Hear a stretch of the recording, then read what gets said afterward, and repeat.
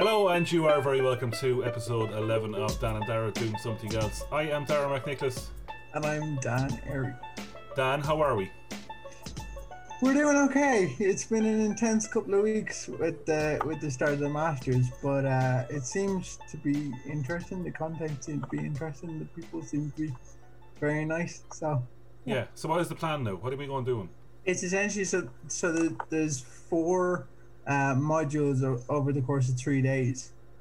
So it's quite intense in that respect. So there's changing media landscapes, which is kind of charting the development of media.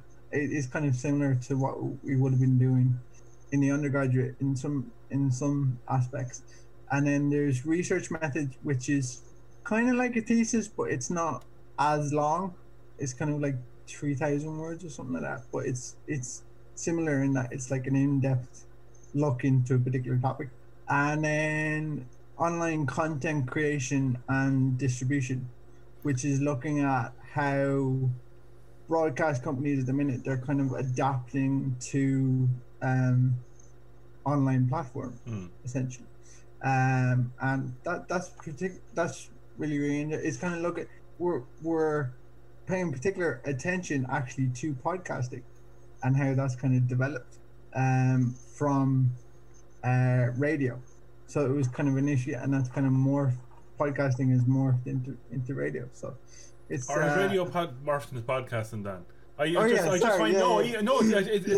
kind of both ways. I mean, and I know I did a little poking around for my own thesis on podcasting, and sort of other stuff, social audio and kind of things. But it is kind of funny, and even now when I listen to the radio, I suppose in particular because I'm getting old.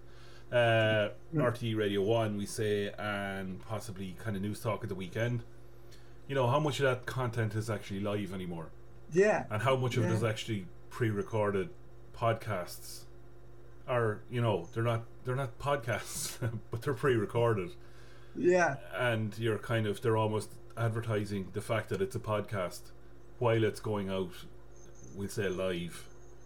There's the likes of Jess Kelly and her sort of technology show, and the the sort of TV film reviews, that sort of thing. Some of the business shows, and you're kind of going, hold on a second, is this radio or is it actually a podcast? Yeah, and like the amount of times you hear at the end of a live radio show that this is also available as a podcast. Yeah. And it'll be available at midnight, or it'll be available at the end of the show, or I actually think News Talk are probably, and the Off the Ball crowd are probably the head of the curve on this. Yeah. When it comes to hacking up their shows and the other things that develop, like Off the Ball AM and all that kind of stuff. So I think there's a lot of very, very different stuff going on. So are they the same, or are they very different anymore? I really don't know. Yeah, there is an argument for that they're kind of morphed into one hybrid almost. And then there's also as well there's writing for media. Okay. Which is essentially like writing briefs, learning kind of the skills about writing proposals and things like that. The language. Absolutely. Yeah. Which is kind of similar to some of the stuff that we did in the undergraduate, but I suppose it's a bit of a refresher on that, and it kind of goes into a little bit more detail as well. Like we're gonna have to write. I think one of the assignments is you have to write a brief for the Claire Byrne show on Radio 1. So that'll be interesting. So it's just a matter of listening to it and figuring out what the topics are and how that fits into a brief of whatever, like 200 words, or it's a short summation of what the show will be. So yeah, it's as I said, it's quite intense because it's given that it's like the first couple of weeks is kind of information overload, but it's good. It's going to be enjoyable. I'm excited to see what we get up to. Yeah, at least you're in the door now, and it's, well, I might say the door, it's more online than actually through any door. Which I suppose kind of has its own challenges too, Dan. I mean, it's not something I don't think I'd like to be doing. I certainly wouldn't like to be back doing our fourth year now. Oh, no, no, no.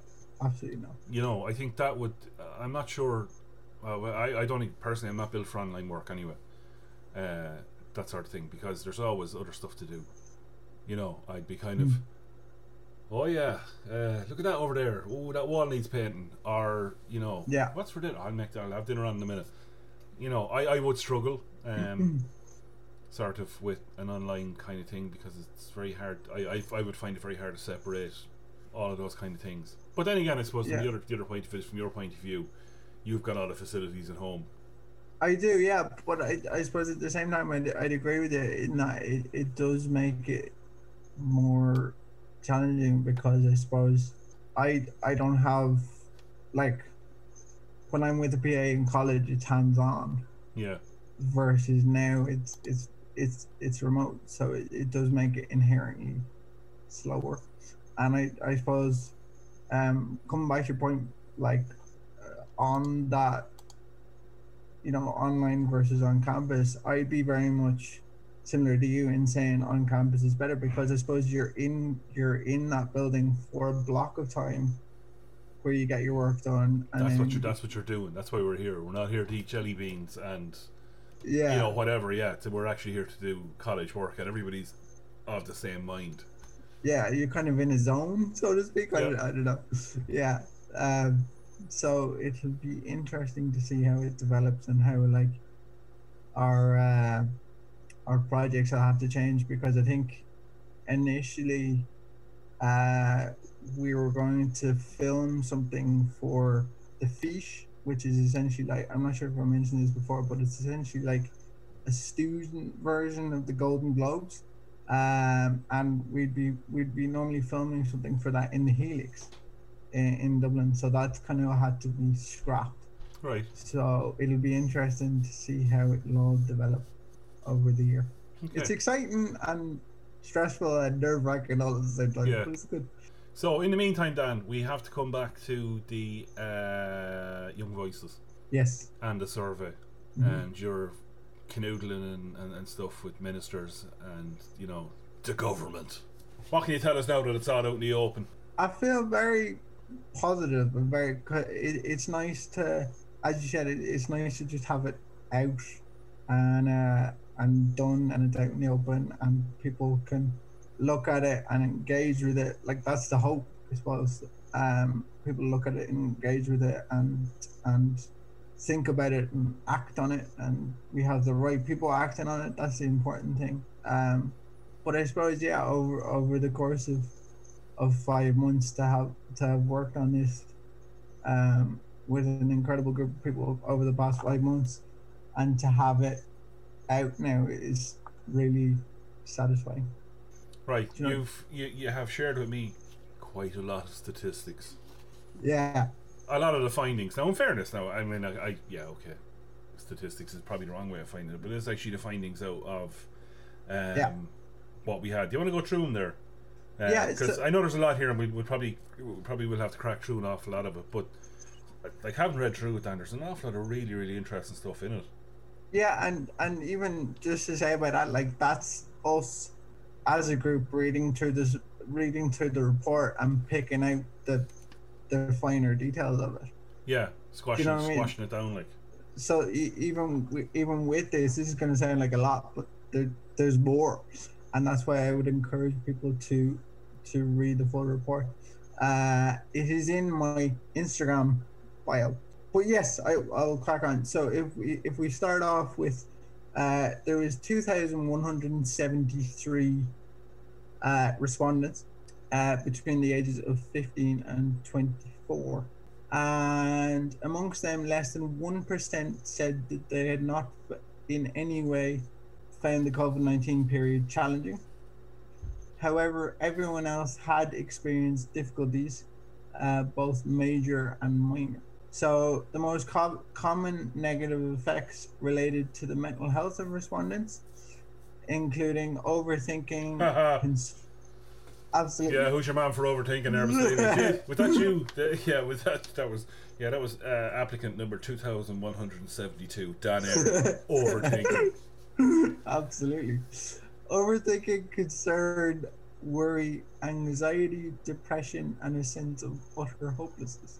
Yeah, well, okay, and I just want to jump in there, Dan. I suppose is that not just what young people think about anyway? Sorry? Is that not what young people just think about anyway?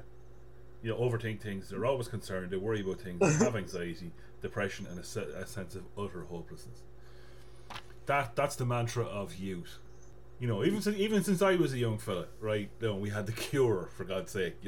The most depressing sort of music in the whole wide world, and we loved it. Now I don't know what today's equivalent is. Maybe you don't have that. Maybe you don't have that outlet. Maybe that's what the problem is. Bring back The Cure. Right. Yeah. We'll all listen to Girlfriend in a Coma, and it'll be fine. I do remember us broadcasting over Christmas in Tala, and there was a Christmas song. I can't remember what the band was, but it was for a Christmas song. It was particularly it was death in itself, Dan. It was. I remember that. I can't remember the name of it either, but I must dig that out for this Christmas and play it at dinner. Yeah, no, but I mean. Yeah, and I know COVID. I'm not belittling any of this at all, but I think that those are just kind of things of everybody in any generation. Yeah, I suppose it just points out though that there's people behind the statistics. Like, as much as I'm reading out statistics right now, and it's the same with like COVID cases themselves. There's people behind this, and it's an interesting one. Yeah, but I think your next one there, the 750 young people found missing friends at the most difficult part of COVID-19 restrictions. Yeah, and that latches on to the fact that 1/3 of the entirety of the respondents mentioned missing their friends. 1/3 out of 2,173. So that's massive. I mean, it is. I think that's the one thing that I think COVID has kind of kicked the arse out of, seeing people. Yeah. Even kind of with the latest restrictions that came in, about nobody allowed up to your house, not even allowed into your garden and all this kind of crack. Like, it just, I know we've been restricting, not even intentionally. I think it's just the way things have gone. Not seeing people, friends, family. Less things are happening. I'm certainly seeing less people. And I'm more inclined not to see them, or not to put myself in a position where I will be talking to people, like young fellas still doing hurling and football training and stuff like that. So if I drop them off, I'll stay away from people. I'll stay in the car if I'm staying there. I won't be getting out of the car to have a chat with, just be a coward things. I haven't seen you in ages. There's none of that anymore. It's just not happening. Absolutely. It's only like essential. Yeah, if even that, like, a conversation behind somebody with at a cash desk in Duns. Dear God, how are you? Oh, I'd like to tell you. You could be here a while. You might want to go out to the express checkout there. It is. It's kind of, it's hard, and at whatever age you are. I mean, either end of the spectrum. Actually, funnily enough, and we were talking about the youth here and not seeing friends. I mean, could you imagine if you're 65 to up to 90 or 100 or whatever, and even before all of this nonsense, your options are probably restricted, because you're not working, because you're not in that sort of, you have to go and find things. Like, now it's all gone, and then that little chunk in the middle there, Dan, of people with disabilities, and all their services are gone. They've nowhere to go. The Irish Wheelchair Association that we talked about last week, and their fundraising campaign, the simple fact that they have no money, so they can't put things on, and the videos they put out there, the guys playing basketball and stuff like that, and it's just not happening. So whatever about the youth, it's everybody. It's crypto. I'm going to get off the old soapbox here now in a second. I'm just going to get down now. All right, okay. No, I agree with you, and I suppose it highlights it even more when you kind of break down the statistics and you go, there are people behind this, and it affects everybody. And I suppose, to summarize the whole thing, as you said, there is so many statistics here that we could be here for a while. I know we will. There's a lot to go through. There is. Yeah. You know, go on, pull out something else there. I find it interesting, and this is something that we that struck us when we were researching the findings, that almost 1 in 10 young people were unable to name any positives through the entire period. Um, now, with that being said, that doesn't mean that there wasn't positives that young people were willing to carry forward. So, for example, if we take self-development, so it involved deeper reflection, greater self-awareness, improved attitude, and the practice of gratitude as well. And like, it's even something we were talking about right there. Working remotely versus working on campus if it's in college, or on site even. The majority of respondents acknowledged that a fully remote life was not their goal. However, they felt that they would like to continue to incorporate aspects of it into their lives in the future. And that involved working from home a few days per week, or replacing some physical meetups with friends with virtual ones. I know, I can't remember what the statistics are about how many young people are unemployed now at the moment currently. It's pretty high, and I think it's, yeah. I suppose for a lot of the cases, they're the ones who are holding these particular jobs that are gone, all the catering jobs, all of the, the bars, the pubs, the restaurants, the retail shops that have just been devastated. Those are the jobs that are being held by the part-time students, by young people coming in and doing kind of 0-hour contracts or 18 or 32-hour contracts. All that's gone. The multinationals apparently are still doing well with a great old tax take. Yay! Thank you, all the multinationals. But that's not the young people. Yeah. That's the 35 absolutely. To something whatever plus sort of age bracket. Who are still getting paid their wages, and those businesses are still going on. So I can understand where the youth are getting rolled. And even something like that we've spoken about a number of times before, and that's public transport. Like more than 80 respondents said reduction in services such as mental health and addiction services and public transport, stated that this was an issue for them. So one respondent, and we thought this was particularly striking, one respondent commented, "I have very strict parents who do not allow me much freedom at the best of times. COVID-19 made this so much worse. It gives them a reason to demand to know my whereabouts and who I'm with at all times, and forgive me from the independence of using something as simple as public transport. I feel stripped of my freedom and like a child in primary school asking for permission to leave the house and for lifts everywhere." That's tough. Yeah. I remember reading that and just going, wow, that's raw. Yeah. It's just, and I can relate to it from a public transport point of view. Well, funny enough, actually, is that a person with disability? Yeah, you see, that's it almost is. It's like welcome to Dan's world.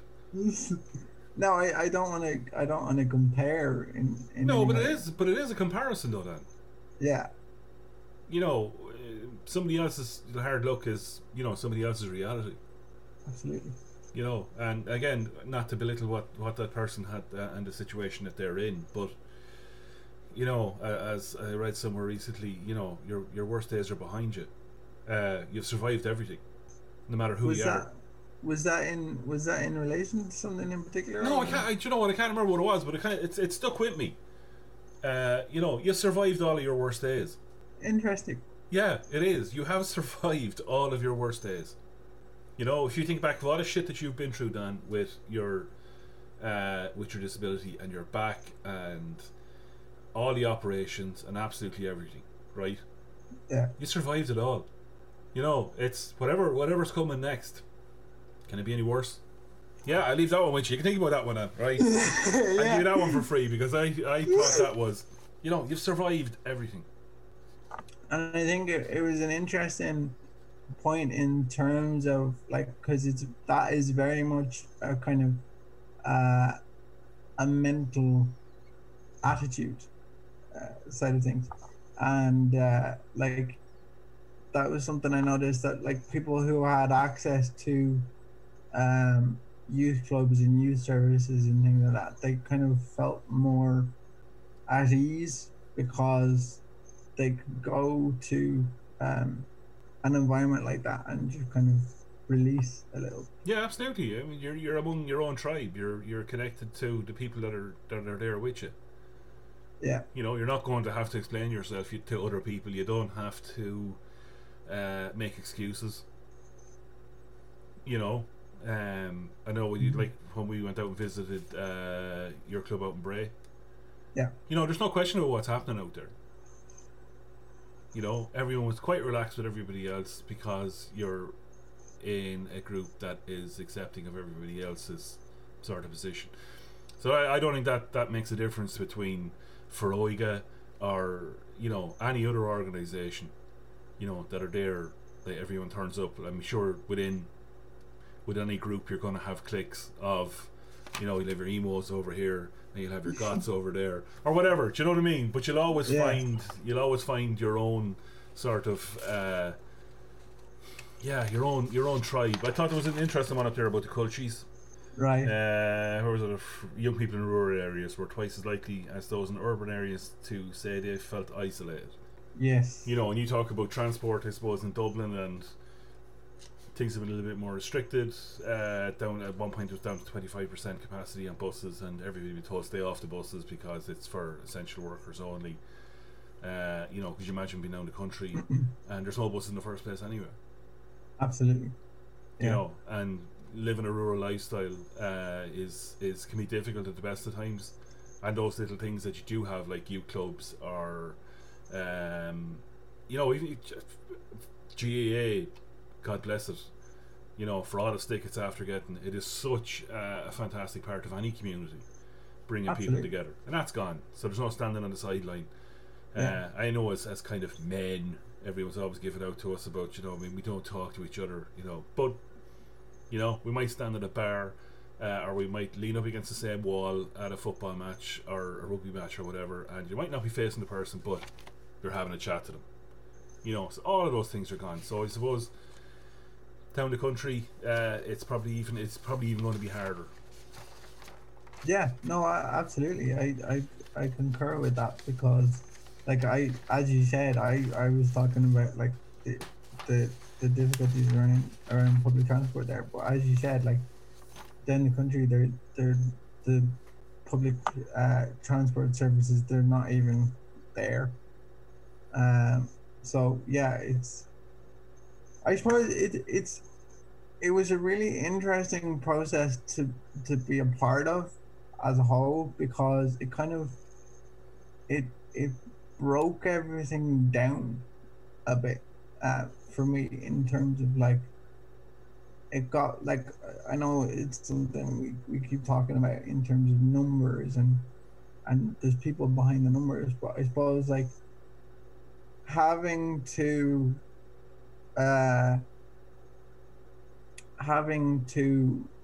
come up with the questions for the survey to begin with, and then having it released out, and then having it come back with such a wide variety of responses as we did, it just kind of it does make it strikingly real. And like when you read a comment like that, with that respondent saying that she has very strict parents at the best of times, it does make it very raw, and kind of, I suppose, even in a situation that I'm in at the minute, it makes me realize that I'm healthy, and that I'm, I suppose you mentioned the surgeries there before, and that like I'm not in that situation now.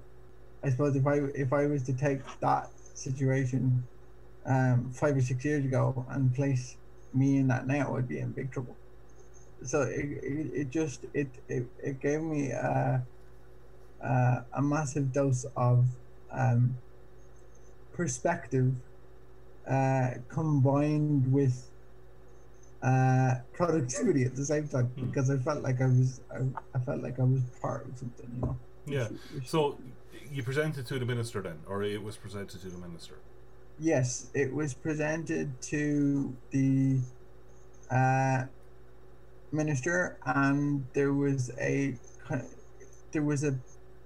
think there was something like 200 people on the Zoom call or something like that. It was really, really weird, because I suppose in the COVID times, it's like you're not going to see anybody, but I think everybody, I should say. But there was, I'd say, something around the guts of like 200 people on the Zoom call, and then there was ourselves presenting these findings to the minister and to the assistant secretary of the Department of Health as well. And it has been formally launched on the department's website, so it is out in the public domain. And I would encourage, like, we've just referenced a few of the findings that we found, but there is so much more. And I suppose the more people that we get to read it, the better. And I suppose what we're looking for from it is, I suppose, just kind of, you mentioned there about like youth, and then there's also these people that are, you know, in the older generations from maybe 70s, 80s, or, you know, it's intergenerational solidarity. There's like, young people don't live in a vacuum, but older people don't live in a vacuum. We're all kind of together on it, and I suppose it's all about intergenerational solidarity, and working together as a community together to like fight it and get rid of it. Do you think it's going to make much of a difference? I can only hope so. Yeah, I can only hope so. Like, I suppose, looking at the amount of engagement that we had, and the amount of work that we put into it, I can only hope that it will, to be honest. But I suppose I'm an optimist, so. Yeah, well, I mean, you have that time. Yeah.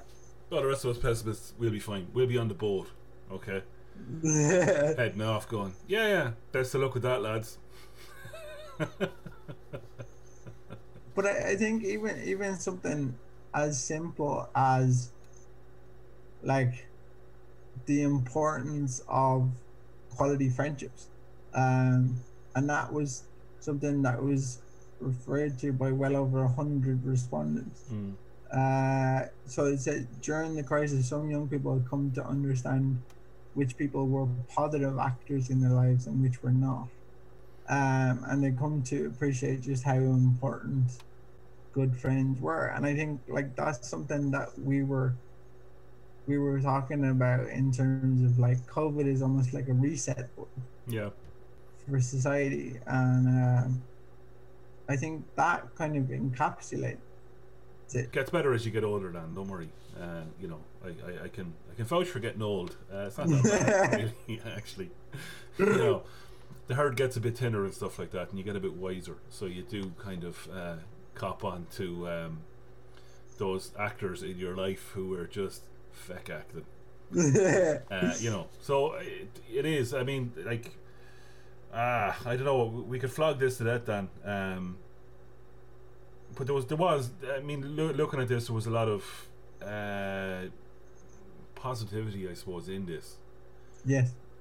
You know, while there is a lot of negative stuff, there is, absolutely, you know, God, you know, the children are the future, and sure, aren't they great? They're doing fine. They will get through this like everybody else. What comes out with the end of it, I suppose, is going to look slightly different.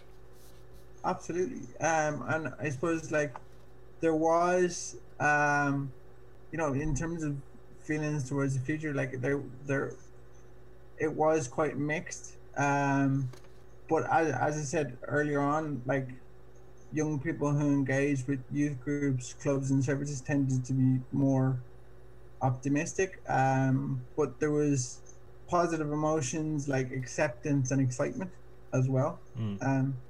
So like there is positivity there, and I suppose we just have to take the time to look for it. And I suppose it's something that we've mentioned countless times, but it's all about time. It's all about time, whether you're disabled or whether you're able-bodied. Like taking the time to sit back and go, okay, this is what I have been doing, this is what I need to do, this is what I need to keep doing. So would you want to move on, Dan? We'll share the link for that along with the video for this in the podcast as well. Is that okay? Absolutely. Lovely. 100%. Yep. World Cerebral Palsy Day, Dan. Yep. So that was on October 6th, 2020. So it was last Tuesday, 2 weeks, I should say. And it affects 17 million people worldwide. Yeah, a number I must admit I'd never heard. Yeah, it's quite a large amount, actually. And it kind of puts it into perspective, because if we think about Ireland in and of itself, like 13% of the Irish population is affected by some form of a disability. Yep. And then if we go like worldwide and think like 17 million people, that's just cerebral palsy. There's so many other conditions out there, and like we've talked about it, we've talked about autism, Down syndrome, things like that. Like there's so many different, and to think that 17 million people is just cerebral palsy is something else. It's a pretty big number. Yeah. Was there much happening on the day around the world? There was, yeah. I saw quite a few posts about kind of around like acceptance and kind of owning your condition and your disability, which was nice to see. It's always nice to kind of have positivity coming at you. I suppose from my point of view, I don't really necessarily know why, but I just didn't really engage with it. Okay. Too much. I don't necessarily know why. I didn't actually. When I was thinking about it, I was kind of thinking like a conversation like this would be a better way to kind of articulate it than kind of a post to kind of garner likes or whatever. Do you know that kind of? Yeah, no, I do, because there's a campaign out there at the moment. I don't know what it's for, but it's like #don't plant trees. Right. While social media is great and all the rest, and it's deadly, and you can sit at home and go, oh yeah, the world's ending and it's terrible, and oh diddly do on my phone, and down with that sort of thing. It's not going to change anything. Yeah. It is. I think there is something about having a conversation around it rather than just going, oh yeah, light up everything blue for whatever. Everything seems to have a colour now as well, for God's sake. Whether it's mental health or it's autism or whatever, you know what I mean? There's buildings now look like they're having fucking epilepsy themselves because the lights are changing on them so much. That's I could be onto something, Dan, actually. Yeah, but you know what I mean? Everything now seems to have its day, have its moment in the light and stuff like that. And I suppose now that you say that, even that might have been a reason, now that I think about it, that I didn't necessarily post about it. Like I do agree that like social media has an impact, and because it can start these discussions and keep them going. But I suppose having a conversation like this about it kind of keeps it rumbling past that day, because like for 17 wide, cerebral palsy day is every day. Yeah. Do you know, like, because like that's the point. Because I think since Cerebral Palsy Day, I think I've seen Down Syndrome Day. Right. I think has been, you know what I mean, has been since I'm nearly sure, you know, and that's just it. That's just something flashing up on fucking Facebook or Instagram or LinkedIn. Yeah. Somewhere. Do you know what I mean? And does it mean anything now? Is it losing its meaning? I don't know, Dan. I don't know. I think it is important, but I think of course it is important, but I think it's equally as important to keep the conversation. Like, it's even something that we talked about in relation to mental health, World Mental Health Day. Like, all of these days are essentially every day. Yeah. For you gotta do mental health problems on the other day of the week, Dan. Just that one day. Yeah. That's when you can have your mental health. We'll all have the conversation, and isn't it great? What's tomorrow? Let's just check the diary. That's something else tomorrow. Let's just get the mental health thing out of the way, and we move on tomorrow because it's Cerebral Palsy Day, and then somewhere after that, then it's something else. So, like you said, and we have said it before. I think about disability in general. It's not a day. Yeah. It's every day. And I think there's an RTE producer, Olin McGowan, who's a wheelchair user who gave an interview recently, and he was talking about the importance of time, and I just thought that was particularly interesting, because I know it's something that we've talked about consistently since the start of the podcast, actually. But it just, like, everything hinges around time, whether it's giving yourself time for, like, a mental health day, or whether it's giving people with disabilities time to actually be, like, understood and accepted. And, like, that's the thing. Like, I was even having like, even during college, one of the modules, as I mentioned early on, relates to picking a particular topic and doing a research project based on it.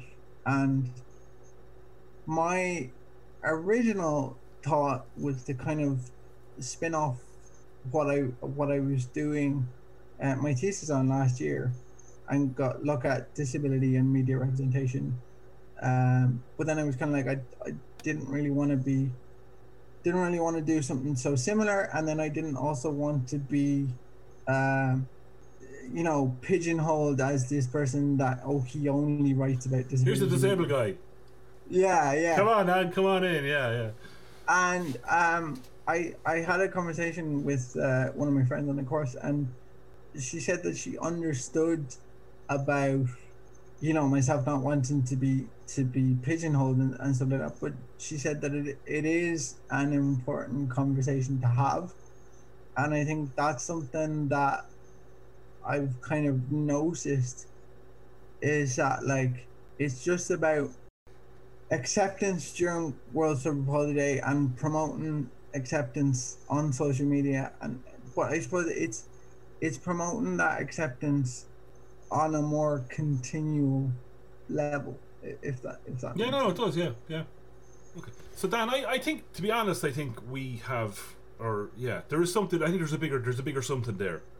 Yeah. Right. Especially when you talk about, you don't want to be that one trick pony, sort of going, oh yeah, here's Dan. Dan just talks about disability, But I suppose to some degree, if Dan doesn't talk about disability, who will? Yeah, it's going to be a tough decision, I think, for you, what you're going to do or how you're going to deal with it. Well, it's interesting because, like, it's something we were discussing, and she kind of mentioned to me about disability on something like a dating show, which I thought was actually quite interesting, I suppose. And she did mention the fact that, like, I was on first dates, and then I suppose, like, the fact that I was the first wheelchair user on it. Now, Paddy Smith was on it previously, but he has cerebral palsy as well, but he uses crutches. So I suppose, and then looking at, I was even researching a little bit this morning about the Undateables, and just like looking at like different representations across the two different shows and across shows like that in general. And I think one very interesting thing that she said to me is that, like, yes, there is this thing of I don't want to be pigeonholed, but then at the same time, it's my unique selling point. Yes, I've said previously that it's not all of who I am, but also it's a major part of who I am. So there's kind of that unique balancing act that has to be struck. So it's an interesting one that I think we have spoken about before, but I think it's something that we will definitely come back to going forward, and I suppose consistently, because it's the heart of what we do, Dan. Absolutely. You know, it really is. Yeah. So what is your unique selling point, Dan? Your USP? What is it? Having that conversation that I had, I'm realizing that my ability to talk about issues like these from a personal perspective is essentially my unique selling point. Yeah, and maybe owning it to some degree. I would say not owning. Yeah. Owning is not the right word, but kind of is. Yeah, no, I suppose because I've always had the attitude that I've accepted it, and I suppose there always is this inclination of, as I said, I don't want to be pigeonholed, but I suppose I'm learning now to kind of go, it's actually okay to go straight to disability with things like this. So like if I come up with a topic, it's actually okay to think, how can I link disability into this? Yeah. Well, how does straight it relate, away, or why doesn't it relate, or should it relate? Yeah. Straight away, rather than having to think of something like if that's my kind of niche, shall we your say expertise, that? Yeah, your knowledge, your yeah. And I suppose that's the point. You have people out there who are experts in everything, whether it's telecommunications, whether it's, I don't know, IT, making pizzas. That's this is your USP. It does kind of make sense, really, I suppose. So I suppose, Dan, from people's USPs or unique selling points to other people's unique selling points, what have we got? Yeah, so I suppose I've just been I suppose over the past couple of weeks I've been getting to know a few of the people that I'm on the course with, on the master course with, and a few people that I'd like to mention before we finish. Kate Gibbs has a podcast on Spotify called From Where I Stand. So it's essentially, she talks to a variety of different people and essentially just gives them a platform to tell their stories. So say, for example, the first episode is she talks to her mum about her sister having to give up she talks to her mum about growing up in Ireland in the 60s and things like that, and having to give up her sister having to give up children to the nuns, and kind of the effect that has had on her lovely our scary recent history. Absolutely. So I found that particularly interesting. And then the second episode that she does is on her parents. She talks about her parents, about life on a kibbutz in Israel. Okay. Which is not something I'd experienced before, so I just thought I'd give her a shout out. It's great work. It's really interesting. So keep it up, steady. Yeah, I like it. And then there's also a friend of mine, Connor Maloney, who produced an audio documentary last year called Take Me to the Bridge. And it was based on a man who had a season ticket to Chelsea matches, I think it is. But he had a fear of flying. Right. So for years he used to take the ferry or the train or whatever over to matches every weekend, and it's kind of all about how he, all about that fear of flying and kind of trying to overcome it. I don't want to give away too much. And then third one was a documentary which is very different from the first two, by Luke Toomey, called A Terrible Beauty, and it's essentially about immigrant sex workers and their rights in Ireland, and kind of he talks to a girl who is a trans sex worker in Ireland, and that was the first episode, and I think he's expanding on it as we go through the year. So it's quite similar in that it's not something I would have thought about very much previously. So it's I'm interested to see where that goes. And then our final mention, I suppose, would be to our good friend Niamh Dunphy, who recently got her Christmas FM certificate for completing training with them over the past few months. So yeah, that's Niamh now of Irish Music Gems as well. Yes. Her fantastic podcast on Irish music, which is terribly interesting. It certainly is. I know, because I get to edit it. You know, no, it is. It's very interesting actually to hear just you know, the conversations with new Irish artists that, you know, unfortunately you don't get to hear about on your 98 FMs and your, you know, your 103.2s and stuff like that. You know, so she's doing a great credit to those people and to Irish music in itself. So well done to our very own Niamh Dunphy.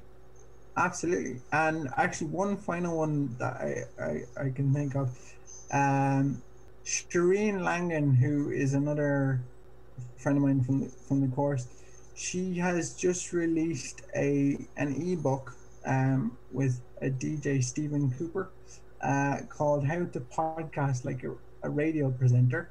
Really, Dan? Yep. That is on worldmedialab.com. So she's done presenting for FM 104.